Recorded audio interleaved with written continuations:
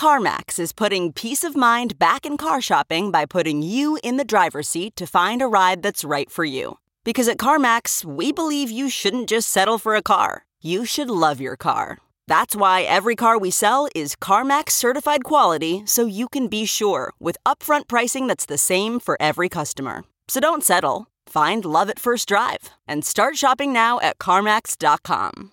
CarMax, the way car buying should be. Okay, picture this. It's Friday afternoon when a thought hits you. I can spend another weekend doing the same old whatever, or I can hop into my all-new Hyundai Santa Fe and hit the road. With available H-Track all-wheel drive and 3-row seating, my whole family can head deep into the wild. Conquer the weekend in the all-new Hyundai Santa Fe.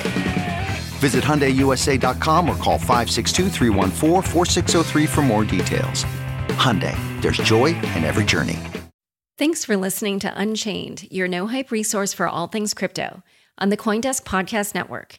You can also listen to the episodes on the Unchained feed earlier if you subscribe there. Plus, check out all our content on our website, unchainedcrypto.com. And one of the hallmarks or critical pieces for us in doing this analysis was that we both believe, I think, that the base layer needs to remain critically neutral and permissionless. And so this was really thinking about where you would actually have a very effective regime for financial integrity or combating illicit finance.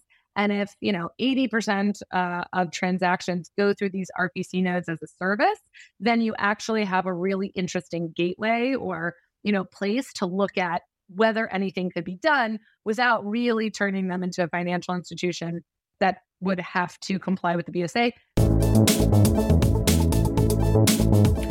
Hi, everyone. Welcome to Unchained, your no-hype resource for all things crypto. I'm your host, Laura Shin, author of The Cryptopians. I started covering crypto 8 years ago, and as a senior editor at Forbes, was the first mainstream media reporter to cover cryptocurrency full-time. This is the February 6th, 2024 episode of Unchained. Polkadot is a leading Layer 0 blockchain with over 2,000 developers, and the Polkadot 2.0 upgrade will be a massive accelerator for the ecosystem, making it faster, more secure, and adaptable. Perfect for GameFi and DeFi to build, grow, and scale.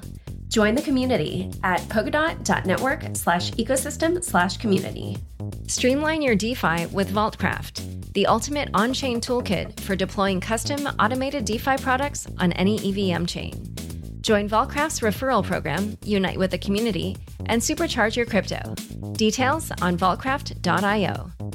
Today's topic is the regulation of DeFi and a new proposal to do it. Here to discuss are Rebecca Reddick, Chief Legal and Policy Officer at Polygon Labs, and Michael Mosier, co-founder of Arcturus. Welcome, Rebecca and Michael. Thanks, Laura. So you two recently published this paper with Katya Gilman on how to combat illicit finance in DeFi, or generally just how to catch bad actors in DeFi. And obviously, this has been a huge topic in crypto for years now, and it's popped up repeatedly.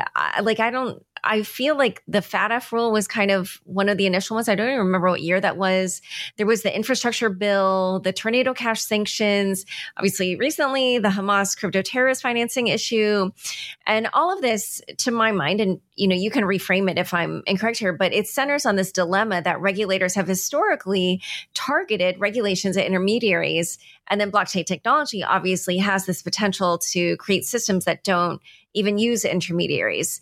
So can you just talk a little bit more about the problem that you were trying to solve with this paper, or, what the inspiration was for this paper? I think it was twofold. And I think you put it really well, Laura, which was that this issue has plagued regulators for a very long time, including dating back, a number of years with FATF, other global regulators, and also in the United States more recently.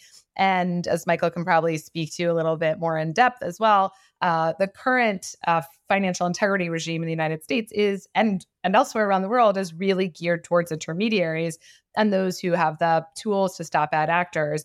And those same tools, as the Financial Stability Board and the International Monetary Fund have recognized in a paper they put out together, don't work in the same way in these peer-to-peer intermediary-less systems. So I think that, of course, was one of the impetuses for doing it. But I think given the rise of concern about AML or illicit finance and crypto more generally, and also seeing a number of proposals come out at the end of last year about how to proposed bills. And then the Deputy Treasury Secretary also put out some proposed options. I think Michael and I felt that it was really time to think deeply about these issues, both from a legal and a tech perspective, and try to come out with something that we thought would be really effective and also very realistic when put against the law and the tech. So talk also a little bit about your backgrounds and how they inform this paper. So I've been a lawyer in this space for quite a long time.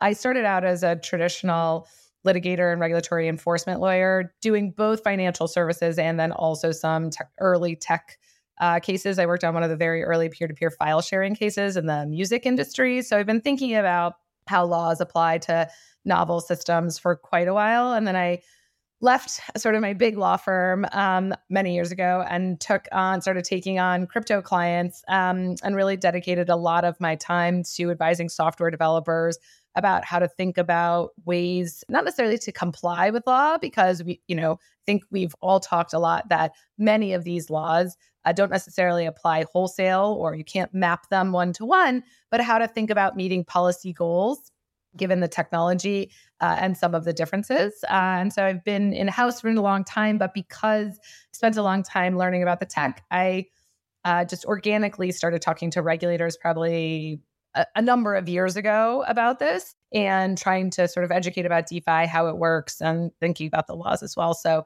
I really am digging in on the tech side to think about where and how the laws may apply. I'm sort of the law librarian, not quite as tech savvy here, but spent a lot of time in public service around a lot of these issues on the policy side. So I was at the Department of Justice. I was a federal prosecutor in the money laundering section where I was a deputy chief there. Part of that work was standing up an early kleptocracy unit that looked at foreign kleptocrats that were sort of stealing from their own people and how to get it back to them.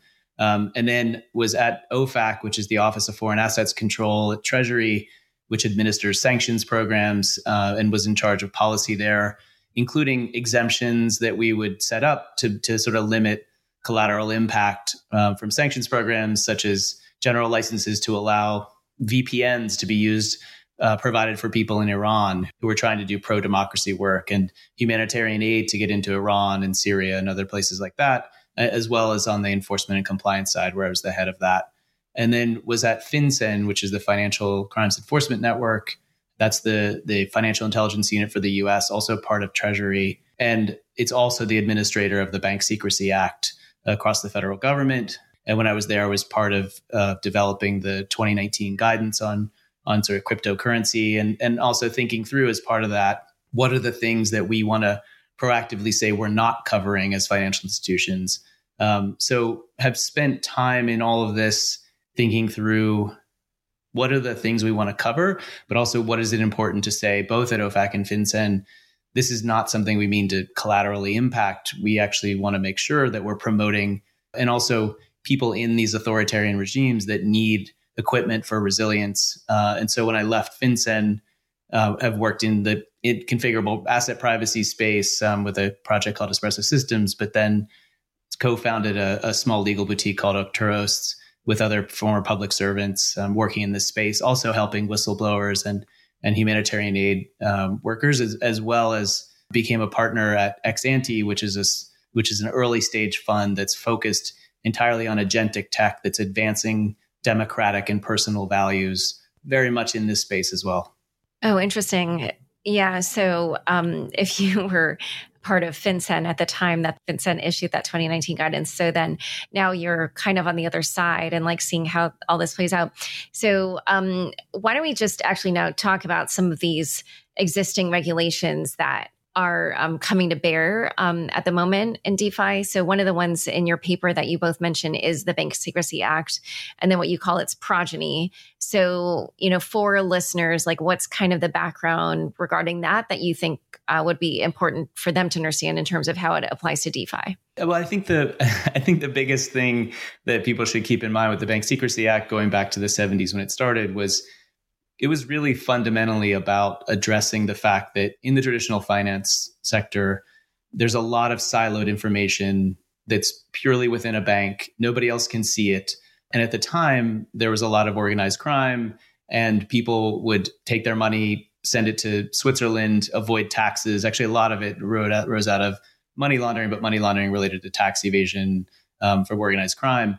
And so the FBI might go to a bank and say, what's going on? Some of this money looks like it either came or went from Switzerland. And the bank would say, I don't know. I don't have anything. I don't have any information. And so part of this was like, well, actually, you need to understand your customers better. And I'm compressing decades of development here, but you need to understand your customers better. You need to understand where their money's going when it leaves. And you need to keep these records so that they're accessible. And it really started with record keeping requirements so that when law enforcement had an investigation and needed to go to the bank, they knew that you would have the information they needed. Over time, it developed into record keeping and reporting so that people were sort of proactively sending suspicious activity reports or SARs to what became FinCEN, the Financial Intelligence Unit, when they determined that there was suspicious activity going on. And that as well was sort of overcoming the fact that, okay, first they weren't recording it, then they weren't keeping it, then they also weren't making it accessible because it's so siloed. So all of that are sort of in ways not quite applicable to the decentralized finance world where you have these public ledgers. Everybody out there can see what's happening in some level to see these flows. And so part of that is there isn't the need for the sort of accessibility because the data is accessible, but there's also not all these intermediaries that are in the middle of it that you can go to for these records. And so how do we sort of manage that sort of risk in a space that's largely, in the way that we're addressing it, infrastructure? I think the other thing to add on to what Michael was saying is that the Bank Secrecy Act only applies to a finite set of what are known as financial institutions. They're a special set of intermediaries that we think of in the TradFi world. So banks and broker-dealers and casinos and all sorts of those types of entities that really have the ability to control value or otherwise take in or have custody of user funds, although it's not only based on custody. And so it's the type of institutions that can take on these very high level, very costly types of requirements that come under the BSA. I think the other part that we call out in the paper is that the BSA does not have a concept of know your customer or KYC. And we're all really focused on that when we talk about AML in the crypto world and where's the KYC going to be and our front end's going to KYC and those kinds of things. And I think we wanted to make clear that that is one way that financial institutions implement the requirements under the BSA, but it is not sort of part and parcel of doing any money laundering and sanctions in the United States. And so you outline also some of the main risks in DeFi that you think need to be accounted for. So why don't we just discuss those and then we can dive into like the meat of the proposal. The reason that we wanted to dive into where the risks are is because the risks of illicit finance in the DeFi world are very different from where the risks come from in the TradFi world. So as Michael was saying earlier, there's a siloing of information and sort of these honeypots of data. And then there's also subjective judgment that goes into setting up these financial institutions and systems. And so that's where a lot of the bad acts can happen and take place. But that's very different in the DeFi world. We lay out three primary vectors of illicit finance risk. One is cyber risk, right? Where either the code has been programmed improperly or not audited correctly. And one where there's a loophole that was not expected. The protocol is otherwise functioning as intended, but some bad actor figures out a way to hack or exploit the protocol. The second type is what we call system management risk. It's where you say something's decentralized, but everyone's holding all of the admin keys or something like that. It happens a lot in Web 2, the system management risk. It's for things like where you're able to exploit one person who has control over the system or some facet of the system to otherwise engage in illicit financial activity. Things like social engineering and the like, again, happens a lot in the Web 2 world. And the last part is what we call usage risk. And it's more what I think regulators really identify as using different types of DeFi protocols to engage in the same type of structuring, layering, and some integration activity that they see in TradFi. So breaking up your transactions from, a hack or an exploit into lots of different wallets and moving them around so it's very hard to trace the money. Or using privacy preserving technology to make it harder to trace where the illicit funds go and things like that. So those are the three primary sources of risk, but very different than where you see them in TradFi institutions or the TradFi world. So now let's talk about the meat of your proposal, which begins with a term you introduced called independent control. What is that, and how do you determine whether a blockchain system has that? This proposal really isn't about blockchain systems or front ends. It's really just about looking at the protocol layer and DeFi in particular. So it's not really meant to hit anything else. But the independent control concept comes a little bit because I think we've heard from regulators and even from people in industry, like, well, you say it's decentralized, but it's not really. And we've seen even enforcement actions call them, decentralized in name only.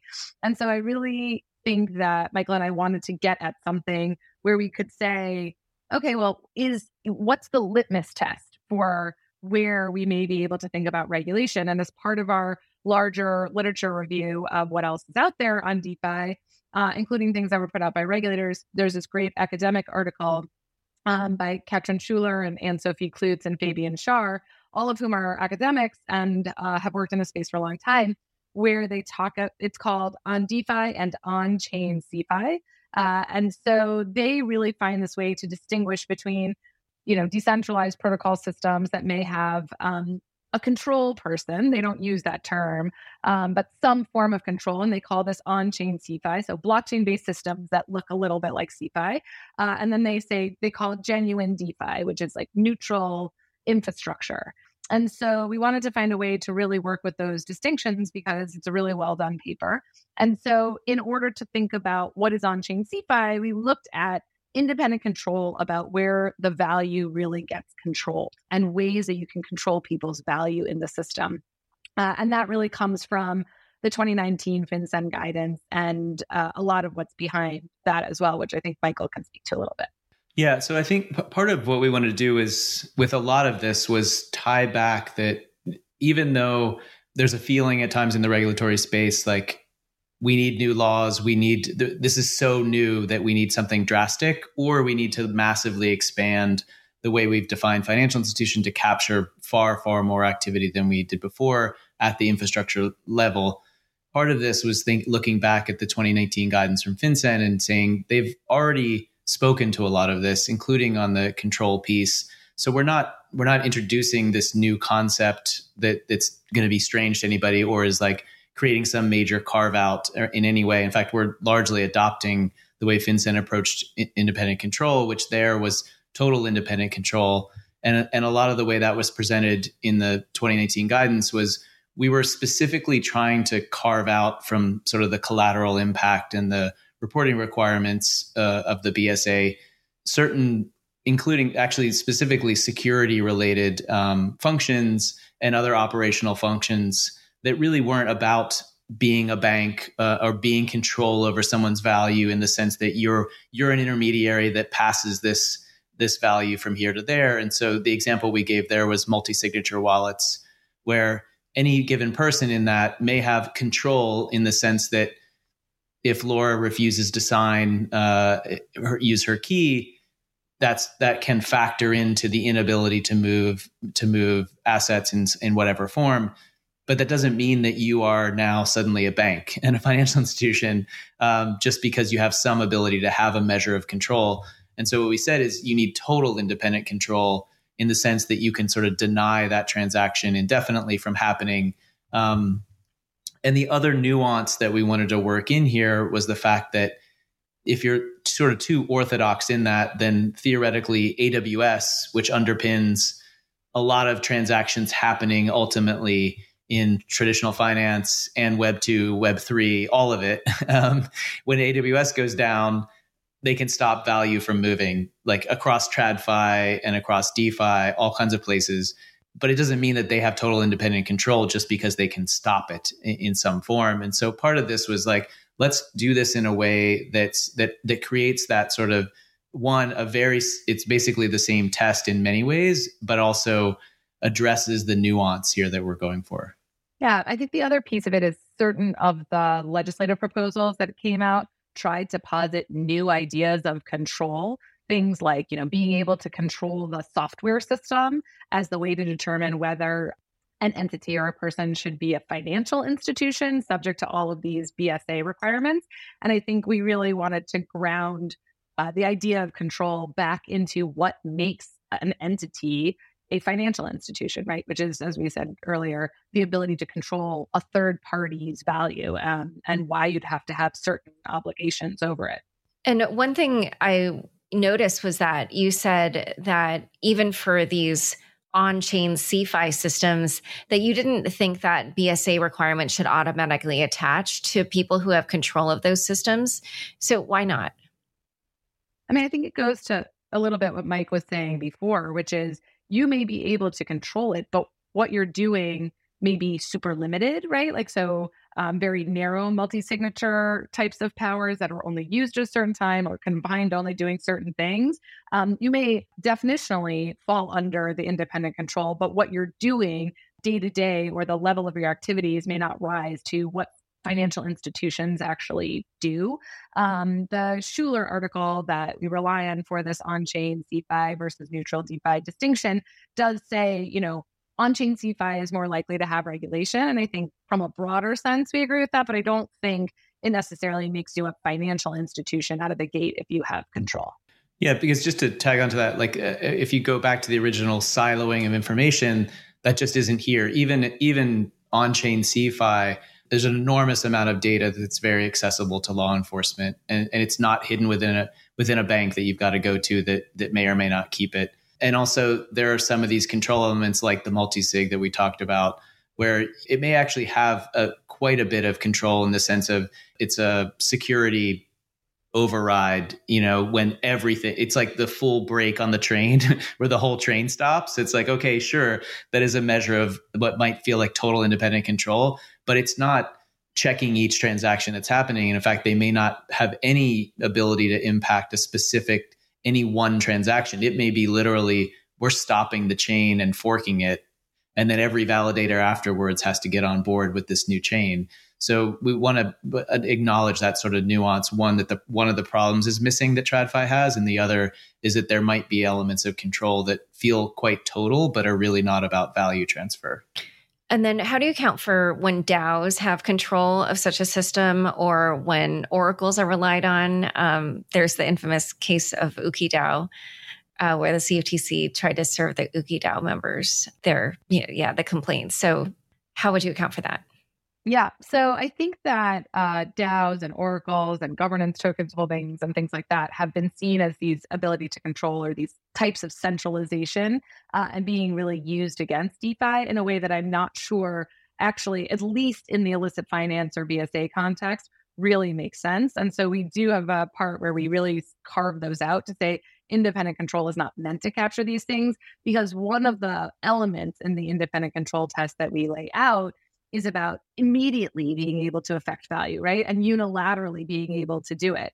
And I would say even large governance token holders or DAOs themselves typically don't have the ability to have such a unilateral and immediate impact. So there's usually something like a time lock in DeFi systems, right? Before any changes to the system take place. So even if there's a large governance token holder and they have an outsized influence in voting, there's likely a 24 to 72 hour time lock before any change is implemented, which means that I have the ability to move my value out of the system before anything happens to me. And so I do think we have to take the mechanisms through which all of these technological systems work into account. And so the language of the independent control test is very intentional for words like unilateral, immediate, and things like that, because it takes into account how much, as Michael's really saying, how much control there is over somebody else's value or not.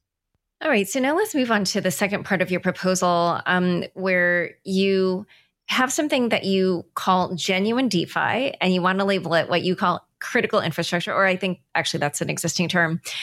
So, explain how you're defining genuine DeFi and critical infrastructure.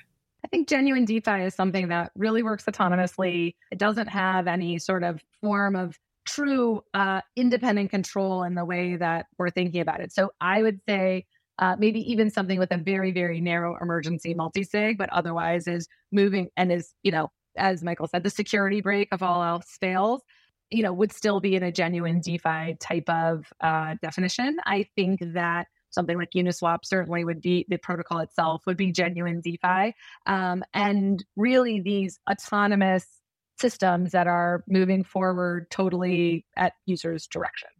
The critical infrastructure piece, and this is something that Michael is great at talking about, there is a organization or an agency within the United States that was, I think, created in the late 1990s, maybe? Yeah, late 1990s, called the Cyber and Information Security Agency, or CISA. It sits right now under the Department of Homeland Security, and it oversees 16 sectors of what they call critical infrastructure. I'll let Michael take it because he's really good at talking about what CISA does, and then how OSIP, which is sort of a collaborator, but the Office of Cybersecurity and Critical Infrastructure Protection, which is in the Treasury Department, really fits into this framework as well. Yeah. So as Rebecca was saying, and setting up unreasonable expectations for me to explain, but CISA, so within CISA, there are 16 critical infrastructure sectors, and it's very widely, but it fits, when you go through them. There's like a chemical sector, there's a commercial facilities sector, communications is one, critical manufacturing, including supply chain, dams is its own sector, and defense industrial base, emergency services. Like if the phone grid goes down, you still need to be able to call ambulances, and there's all sorts of redundancies and resilience based into that, including, by the way that they have standards for testing these and doing, penetration testing of all of these, including the energy sector is one. I won't go through all of them, but one of those is my favorite when you talk about the trains running or not running. Oh yeah.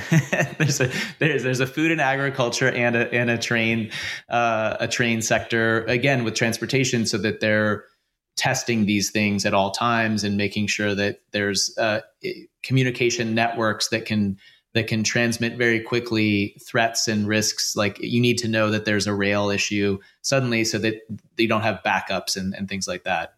So one of these of the 16 sectors is called the financial services sector. For a lot of these actually critical infrastructure sectors, including the financial services, they have information sharing and analysis centers. And those centers are really what they say, which is it's ways to share information in extremely real time that's critical to the functioning of this critical infrastructure. And so they call them ISACs, for information sharing and analysis centers. But the FS ISAC for financial services has like 4,600 members of it.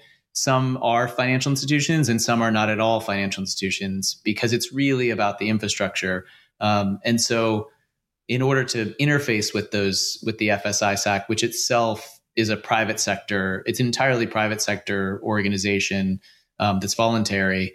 The Office of Cybersecurity and Critical Infrastructure Protection at Treasury, because it's the financial services sector, that interfaces with them to provide these sort of alerts. Like there's a law enforcement alert that Lazarus Group is going to attack the backbone of Goldman Sachs. OSIP would reach out often to the FSI SAC to say, we have critical information, let's share this. People come in.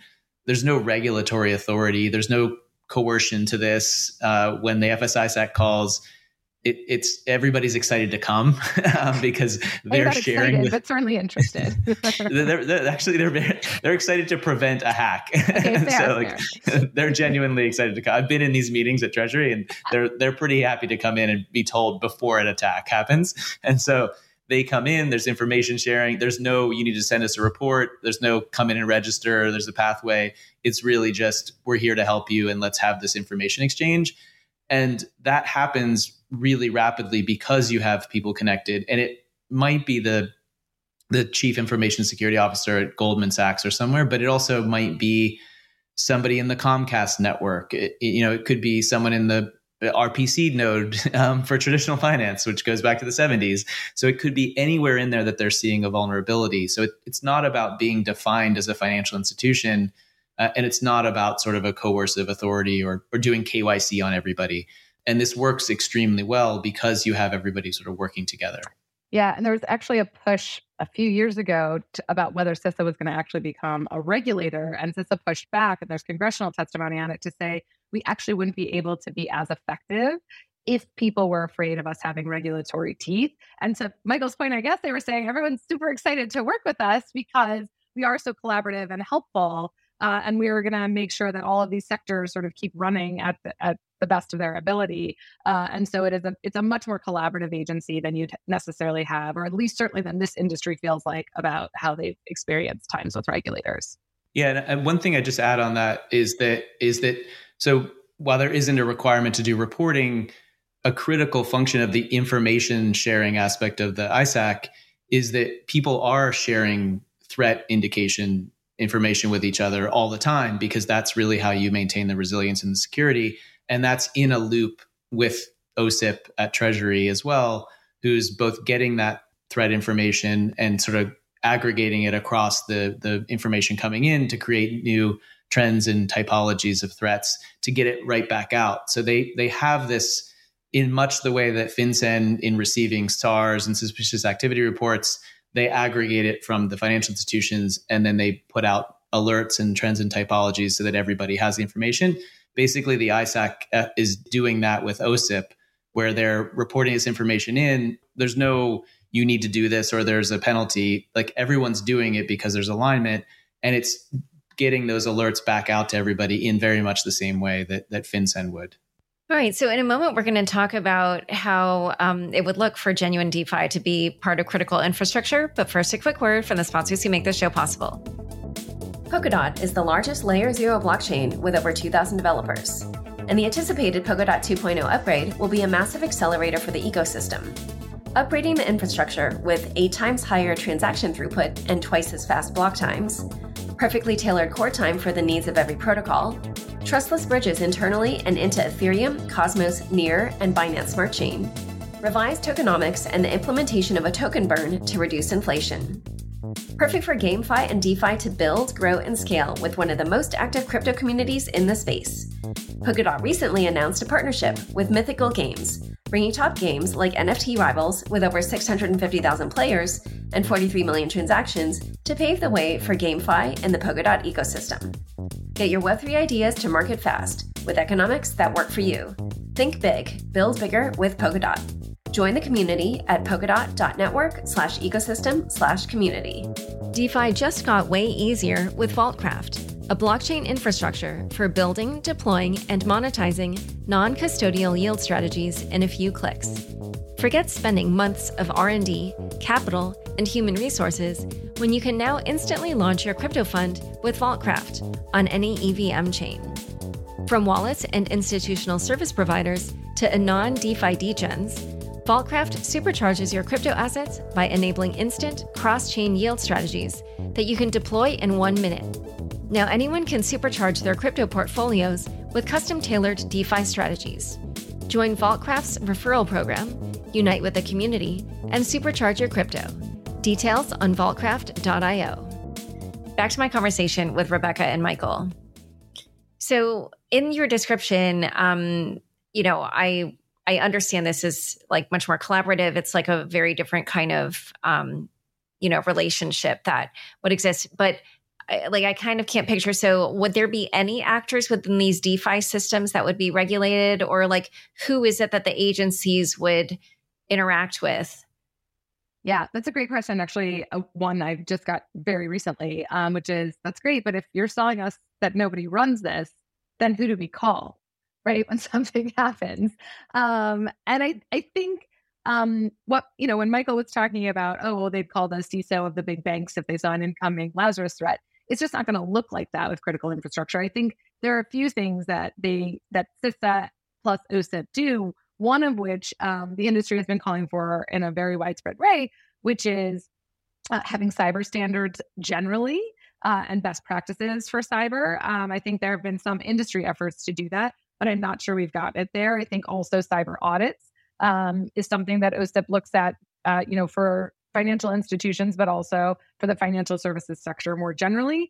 The information sharing is really important. So I think there's actually, and we sort of allude to this at the end of the section, some of what OSIP does has been bubbling up in the industry here and there. This would really turbocharge these efforts. I think for something like incoming Lazarus threat to, DeFi protocol X, I mean, maybe they'd call the DevCo, but then, I think, and Michael can speak to this maybe a little bit, but a lot of times when law enforcement calls, the answer is, well, there's nobody here to do anything. Now, I don't think that's always going to be the answer when there are incoming threats, not just because there are system control persons or things like that, but really because there's a lot the industry can do in many different ways that doesn't look like shutting down a part of your system or doing something like that. I think that because the technology is emerging and the way the industry works is emerging, there are going to be a lot of new ways that OSIP can work with it. But I think there are things they could do literally out of the gate today that would be so effective in DeFi, especially on preventing things on the cyber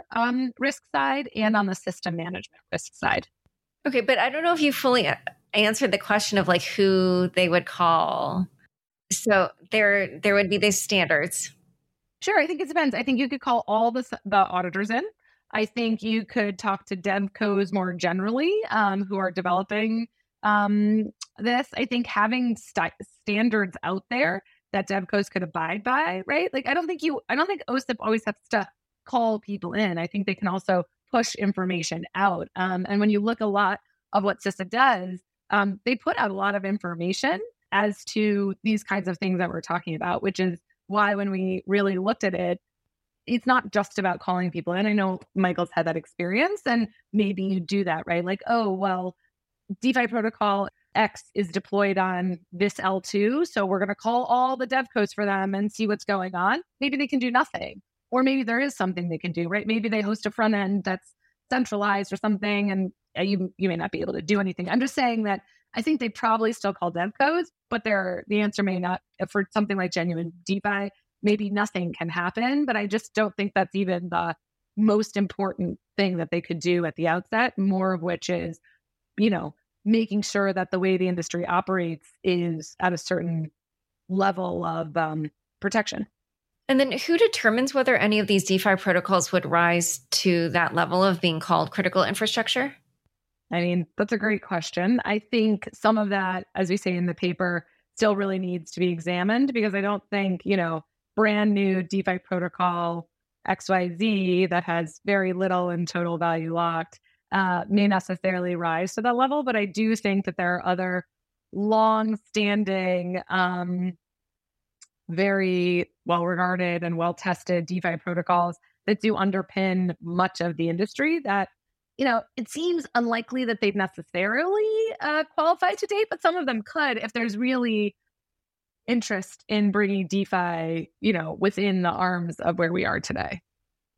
Yeah, and just, I mean, a lot of this really tracks with the 16 critical infrastructure sectors and the ISACs that you would have for those. Like even within the transportation sector, there might be a local light rail that's probably not a member of the ISAC necessarily, or considered like the piece member of the critical infrastructure, but rails themselves might, and Amtrak is, and there's certain thresholds that you would reach that like, okay, now you're really part of the critical infrastructure and you really might be part of the ISAC. And so I think there's a pretty natural analog to this across the other critical infrastructure sectors that would probably tie into the way the ISAC is populated, in the way that like the FS ISAC is 4,600 members and some are different levels of technology versus actual financial institutions. And not everybody that just has a thing that has something financial is going to be a member of that. There's an element of threshold to that, even if some of that is sort of just amongst the members and deciding that and working with OSIP around that. And so I think my assumption in some level, as Rebecca and I were thinking through this, is there would be certainly thresholds as Rebecca described, and some of that would be pretty organic in that early protocols that it might be open source contributors from all over, but it's pretty clear that this is very early. They're just out of a test net or whatever, versus like the Uniswap protocol, where regardless of who it is, there's enough going on that somebody is in the community in whatever form is likely to say, I would love to be part of a crypto ISAC and get this information, and love to be there getting like an alert before Lazarus attacks so that we can fix a bug or something like that. All right. So the last part of your paper has a suggestion that there be new laws for businesses that are used to transmit communications about DeFi such that they are not subject to the Bank Secrecy Act. So talk a little bit about what you think that should look like. Sure. So we call these critical communications transmitters, or CCTs.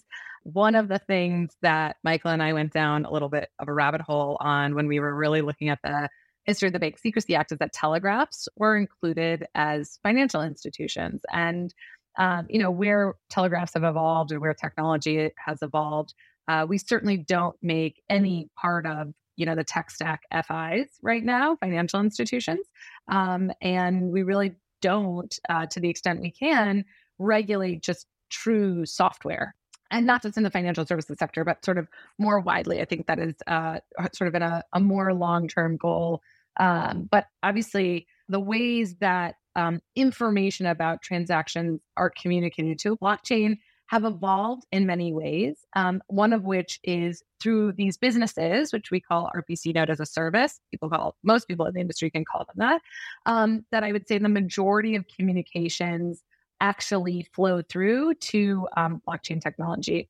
And one of the hallmarks or critical pieces for us in doing this analysis was that we both believe, I think, that the base layer needs to remain critically neutral and permissionless. And so this was really thinking about where you would actually have a very effective regime for financial integrity or combating illicit finance. And if 80% of transactions go through these RPC nodes as a service, then you actually have a really interesting gateway or place to look at whether anything could be done without really turning them into a financial institution that would have to comply with the BSA. They also don't.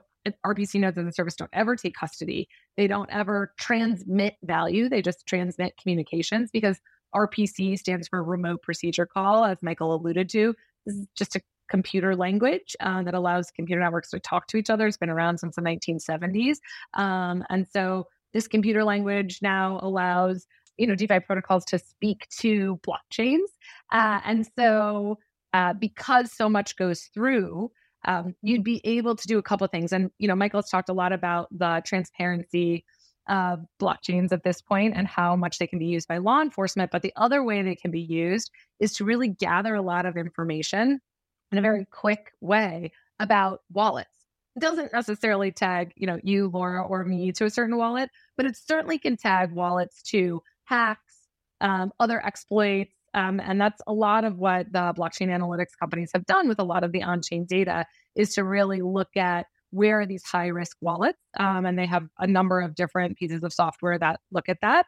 And I can say from my own experience, right, when wallets get, both when I was in private practice and even now, when there is a hack or an exploit, you can find out which wallets are associated with that hack or exploit, maybe, very shortly after it. And you can watch in the, short immediacy after a hack, the initial wallet move it out to 14 or 15 wallets. So you know the addresses and you can do the online tracing and then really look at where are these illicit funds or bad actors, what wallets are they associated with? And so if they're using RPC nodes, which most of them probably are, I haven't talked to them, but you can run your own, but I'm not quite sure that a lot of people actually run their own RPC nodes, just like not everybody runs their own validator node. Then this is where you can catch sort of these wallets that have the illicit funds before they ever get to the blockchain, right? So there are these two concepts in blockchain, liveness and finality.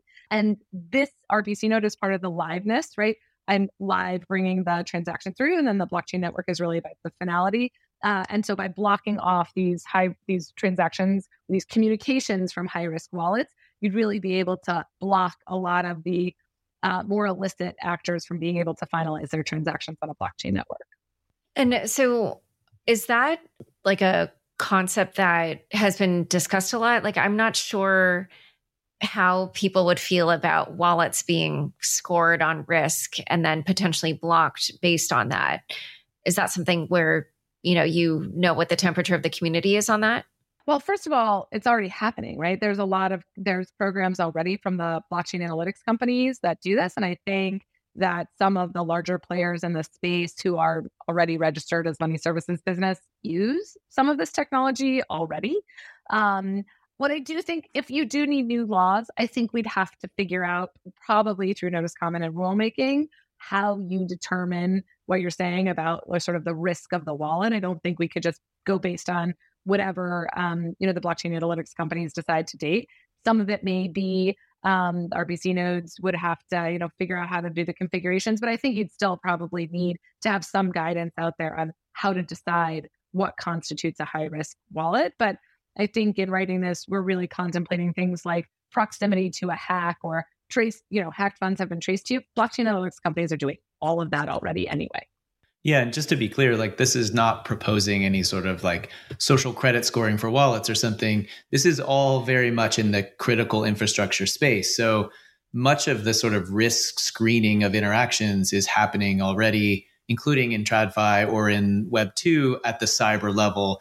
So like AWS itself probably uses Cloudflare. Like most websites use Cloudflare and other cybersecurity tools and proxy checks and other things that are looking for DDoS attempts and other cyber-related high-risk activity coming at them to sort of attack them, much like financial services front end of the Bank of America website is constantly having risk indicator sensing, what's coming at it, what bots are coming at it, DDoSes and things like that. And so I think it's important to make sure that we're clear that this is very much in the cybersecurity and critical infrastructure world.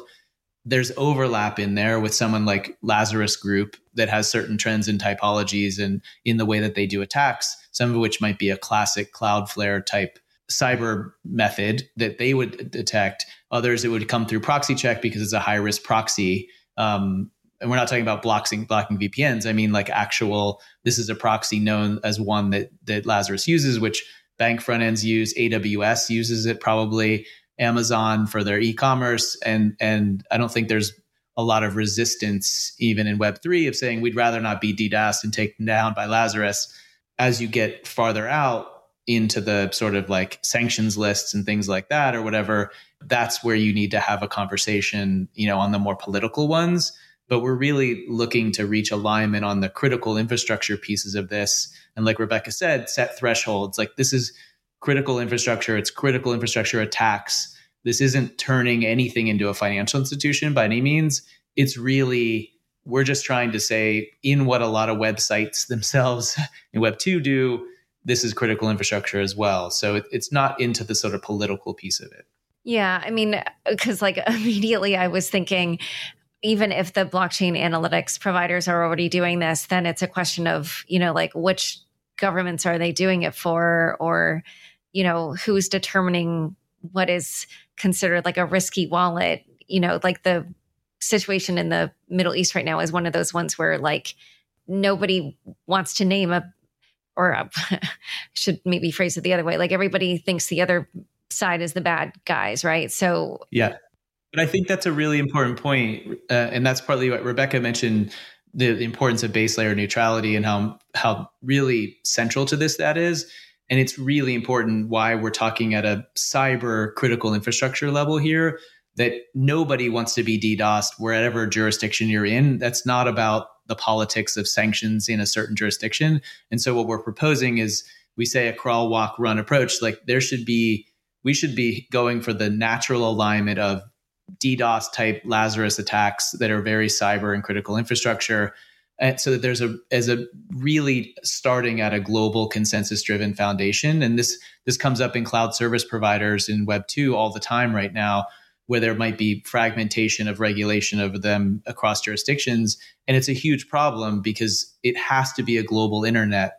And so what we're saying is, in the same way that Web 2 needs to be a global internet, but there are baseline cybersecurity around DDoSing and attacks, that's where this should start, at a very much a crawl that everybody agrees with. Like you said, Laura, like you can't have this fracturing across jurisdictions. And so keeping it global, not jurisdictional.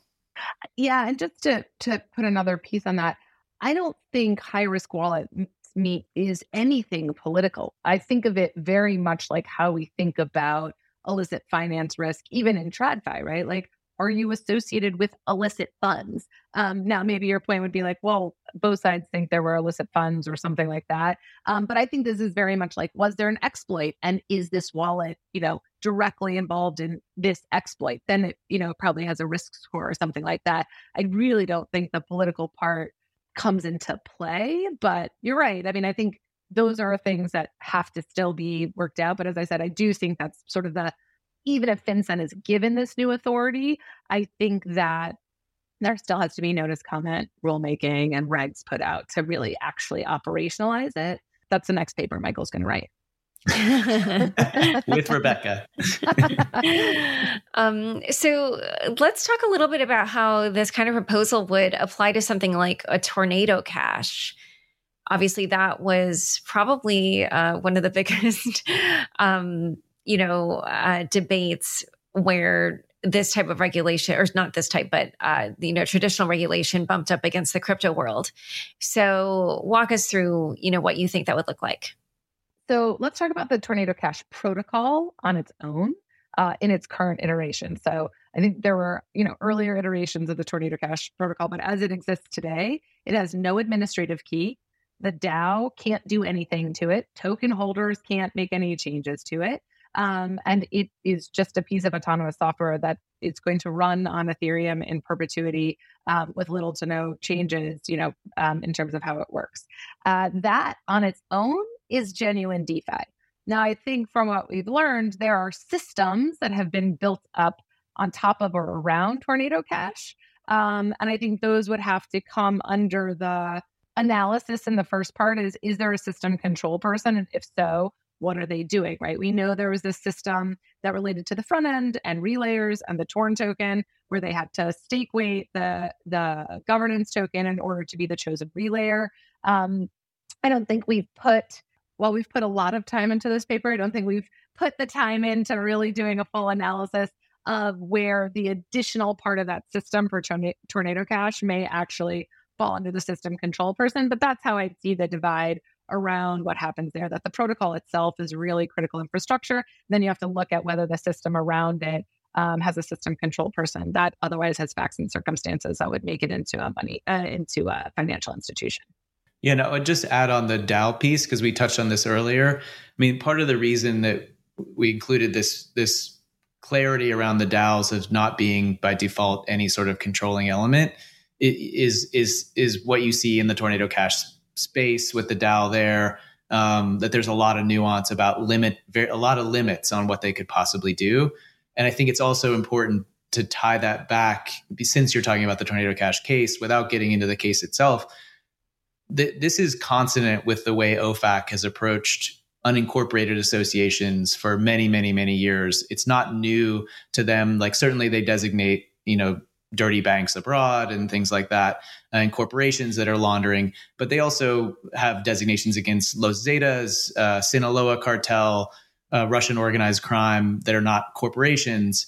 But the test for that is not just it's everybody's got a token or something like that.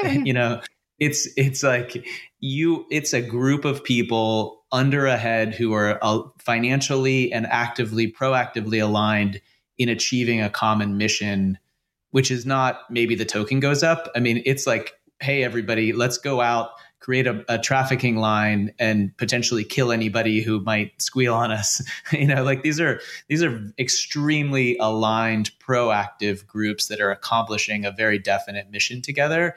And having been at OFAC and in fact been part of writing packages for some of those, it's a pretty substantial legal test to show that when there's not an otherwise clear membership among people, that there's sufficient alignment of interest that you could say this person is actually a member of Los Zetas. It's not that like they were there in the town once and they had to pay somebody off, so they've given money to Los Zetas. It's like, no, you're actually a part of it. But what about how North Korea, laundered a significant amount of money through Tornado Cash? Like, how would this setup prevent that? The CCTs would block off the wallets, so the transactions from Tornado Cash could never get executed. The way that you transfer from one wallet to another, typically requires you to go through the CCTs as well. So this is sort of part of the effectiveness point, right? Like you can't even get your transaction through unless you're hosting your RPC node. And I think, people will say like, oh, well, isn't that a flaw in it? But, just like there are flaws in the way the system works in TradFi now. And I think Michael and I felt very strongly about making clear that both the BSA and the sanctions regime in the United States is not zero tolerance, because it can't be, right? Like it doesn't work like that. And we can't achieve that no matter how much we all aspire to. And so, I think the CCTs are the most effective way, and almost to immediately start blocking off some of this more illicit activity. And I'd say, well, we don't know everything about the way Lazarus works in crypto, and Michael may be able to speak to this more. We know a lot. We know what wallets they have. We know wallets that they've never moved crypto from. And I think that there's been a lot of work done to identify sort of their movements. And so even at the outset of a hack, people look at the activity within the first hour and a half and say whether they think it's Lazarus or not. So this is where the CCTs would work, because maybe if they hack some other protocol, then they try to move it to Tornado, they'd never be able to, because the CCTs would be blocking it off. Yeah, and just add one other piece to that, because Laura, it's a good question in terms of prevention. Like, I also think part of the prevention, if you have like a crypto ISAC that's having this sort of threat typology information sharing going on, and you have touch points for the, whoever it is, it could be an open source contributor that is good at fixing code.